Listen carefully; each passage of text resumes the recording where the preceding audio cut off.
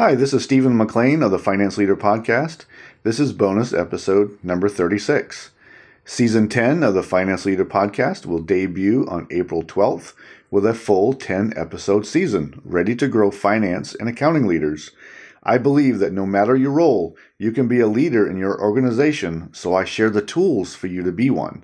Additionally, I believe that you can use leadership to be a positive influence in everything you do. Also in the podcast, I encourage you to advance your career by having a realistic written plan, a growth mindset, and by taking action to own your career. This week, I am sharing a replay from Season 8, which is Episode 64, The CFO Mindset. Many of you have achieving CFO as your long-term goal and even the next step, becoming CEO. This episode kicked off my CFO series from last fall. If you have not listened to those episodes, please go back and listen to Season 8. You won't be disappointed. If this podcast has helped you, please leave a review so we can spread the word, and also please share the podcast with any coworkers and friends who may be able to benefit. Thank you. Please enjoy this encore episode, Episode 64, The CFO Mindset. Thank you.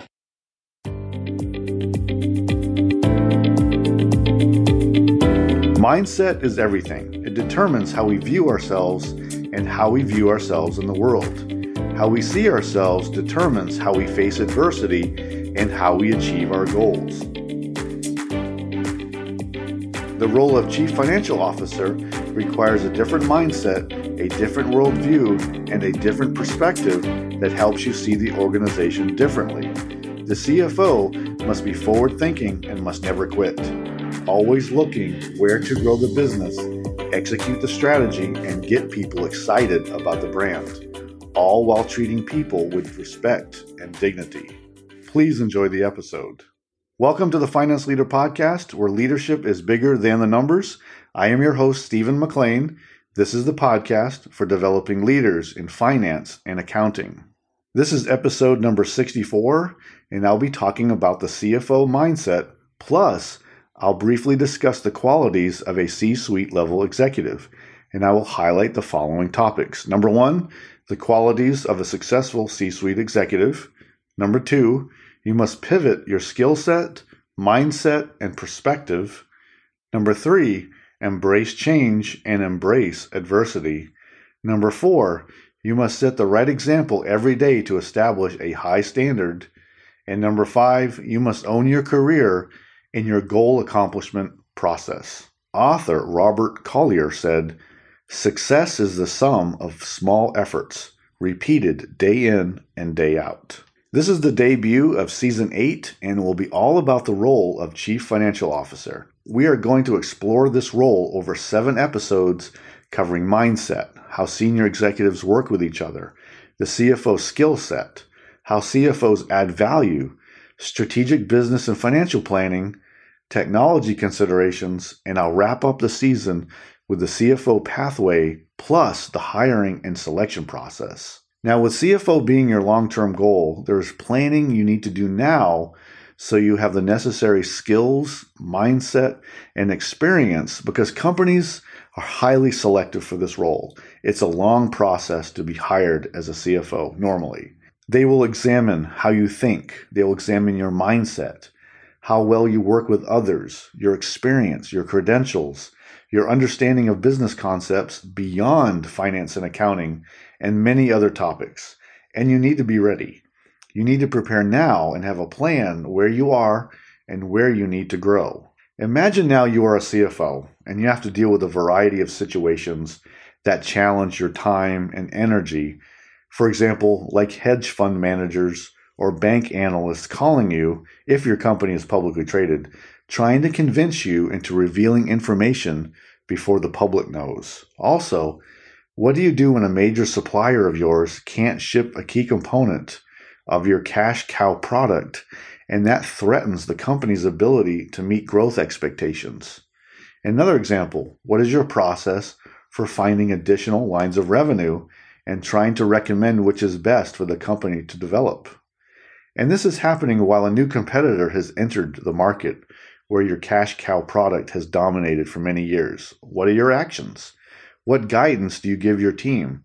And what do you recommend to the other senior executives you partner with? Just a few examples of adversity and challenges you will be facing. I want to help you achieve CFO, and I want you to be ready for it. Ready to overcome challenges and adversity that will definitely come your way. Ready to grow your team so they can perform at a high level to also help you be forward-thinking and can solve problems. We will continue to build our foundation throughout the season. I will be bringing in concepts a few times throughout all the episodes. It's important to get this right because this is where you are going, to CFO and even CEO. Now here's a quick intro to what a CFO is usually responsible for, just as a quick review. I know that you know what a CFO does, but just as a review, let's just go over a few things. The CFO is responsible for accurate financial reporting, compliance, and proper record keeping, helping to optimize operational decisions for better financial performance, analyzing risk in association with financial decisions, and safeguarding resources, and also holding leaders accountable for performance targets, along with many more other responsibilities. The CFO must be forward-looking, especially how the company will be positioned against competitors 3 to 5 years from now. The CFO typically leads a variety of teams that include the following. Number 1, treasury, and they cover the cash management and looking at cash flow every day. This area is critical if your cash flow is tight every month. Number 2, the accounting team, led by the controller, ensuring all transactions are correctly applied to the proper accounts following generally accepted accounting principles and all legal requirements, along with publishing monthly or quarterly financial statements. The financial planning and analysis team, who are analyzing key performance metrics, performing projections, developing the budget, and calculating returns on investment, plus many other types of analysis around performance, often helping other departments understand their deliverables in financial terms. And often the information technology and information services team falls under the CFO, which in my opinion is a legacy idea. This is really for another episode and we will discuss later, but every company in the 21st century must consider themselves to be a tech company no matter what industry they are in. The information systems officer must have its own seat at the table. Again, we will talk about this at another time, and I'm sure it's going to be a controversial topic. We will cover specifically in a future episode the skill set you will need to develop for CFO, but right now we need to realize that you still have much work to do on developing your potential for CFO, and what determines that is a different combination of technical and soft skills and how you deal with adversity, a crisis, and also change. Can you lead in a crisis? Can you lead in a changing environment like a changing economy, a change in your customers' needs and tastes, or a new competitor cuts into your market? The CFO must be future-looking more than ever. How can you add value and ensure the organization is on the right track? What combination of hard and soft skills will you need? It's different than what you are doing today as you manage a team. You must transition from your current skills, mindset, and perspective. You will need to change how you view your world and what skills you will need. What got you here won't be the deciding factor in your rise to CFO. The very skills that defined your promotion to team manager will not be what an executive hiring committee will be looking for when it is time to go to that level. The quicker you understand that concept, the more time you have to transition your perspective, your mindset, and also your skills. Now let's talk about a few key points about the CFO mindset and qualities of a C-suite executive. So we set the tone over the CFO series. Now, number 1, the qualities of a successful C-suite executive. The successful executive knows they are responsible and accountable for everything the organization does or fails to do. It begins and ends with you. You must become the master of the implied task because no one will be telling you what needs to be done, because it'll be the senior executives steering the ship. It will be on your shoulders to determine the right priorities and how to best use the resources of the organization. C-suite executives must also lead their respective teams and partner together with the other executives and be committed to and deliver the strategy. You must continually have a strategic view of the organization. Now, I want to share a basic executive focus model, and I want to talk about this in terms of vision influence, and communication. Now, number one, vision. Where do we want to go? It must be a simple concept. What will this company do and where will it be positioned in the future? How you communicate your vision will be how you attract talent to your company who can share your passion for where you want this company to go. Number two, influence. Now, this is about positive influence. You want to build a team who is passionate about the brand, and you also want to connect with all the stakeholders. Focus on building an environment where people want to work with you and they want to contribute and be part of the team. So you must work to deliver positive outcomes and inspire people to deliver their best. And that comes from treating people with dignity and respect.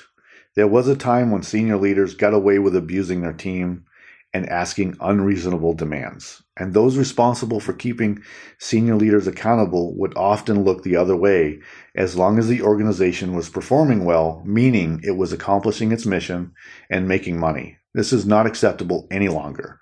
We want senior leaders who can build a great work environment while accomplishing the mission also. It can happen. You can actually expect from your team for them to perform at a high standard without coercion and abuse. This will be the new standard and the new expectation going forward. Treat everyone with respect and dignity, even those you have to let go because they were not a good fit. People are watching how you treat people when you let them go. Coercion and abuse will no longer be accepted. Microaggressive behavior will no longer be tolerated. Now, communication. Do everything you can to remove obstacles to sharing information and establishing the right priorities. Communicating those right priorities with the right use of resources that your organization has.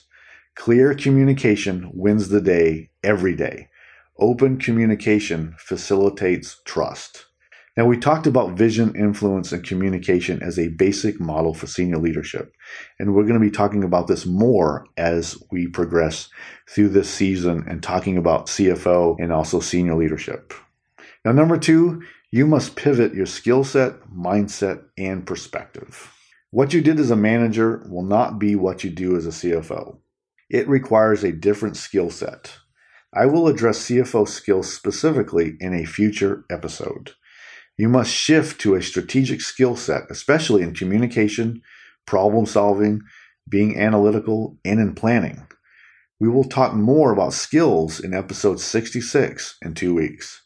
You must shift and develop these skills. Those of you who see yourselves as Microsoft Excel experts will have to realize that Excel skills will not help you rise above the manager level. Excel is a tactical skill. You must have a growth mindset, seeing the organization as a whole, focusing on the future, ready to face adversity. As a CFO, you will face adversity, challenges, and also change. You will have to lead change, even change you may not believe in.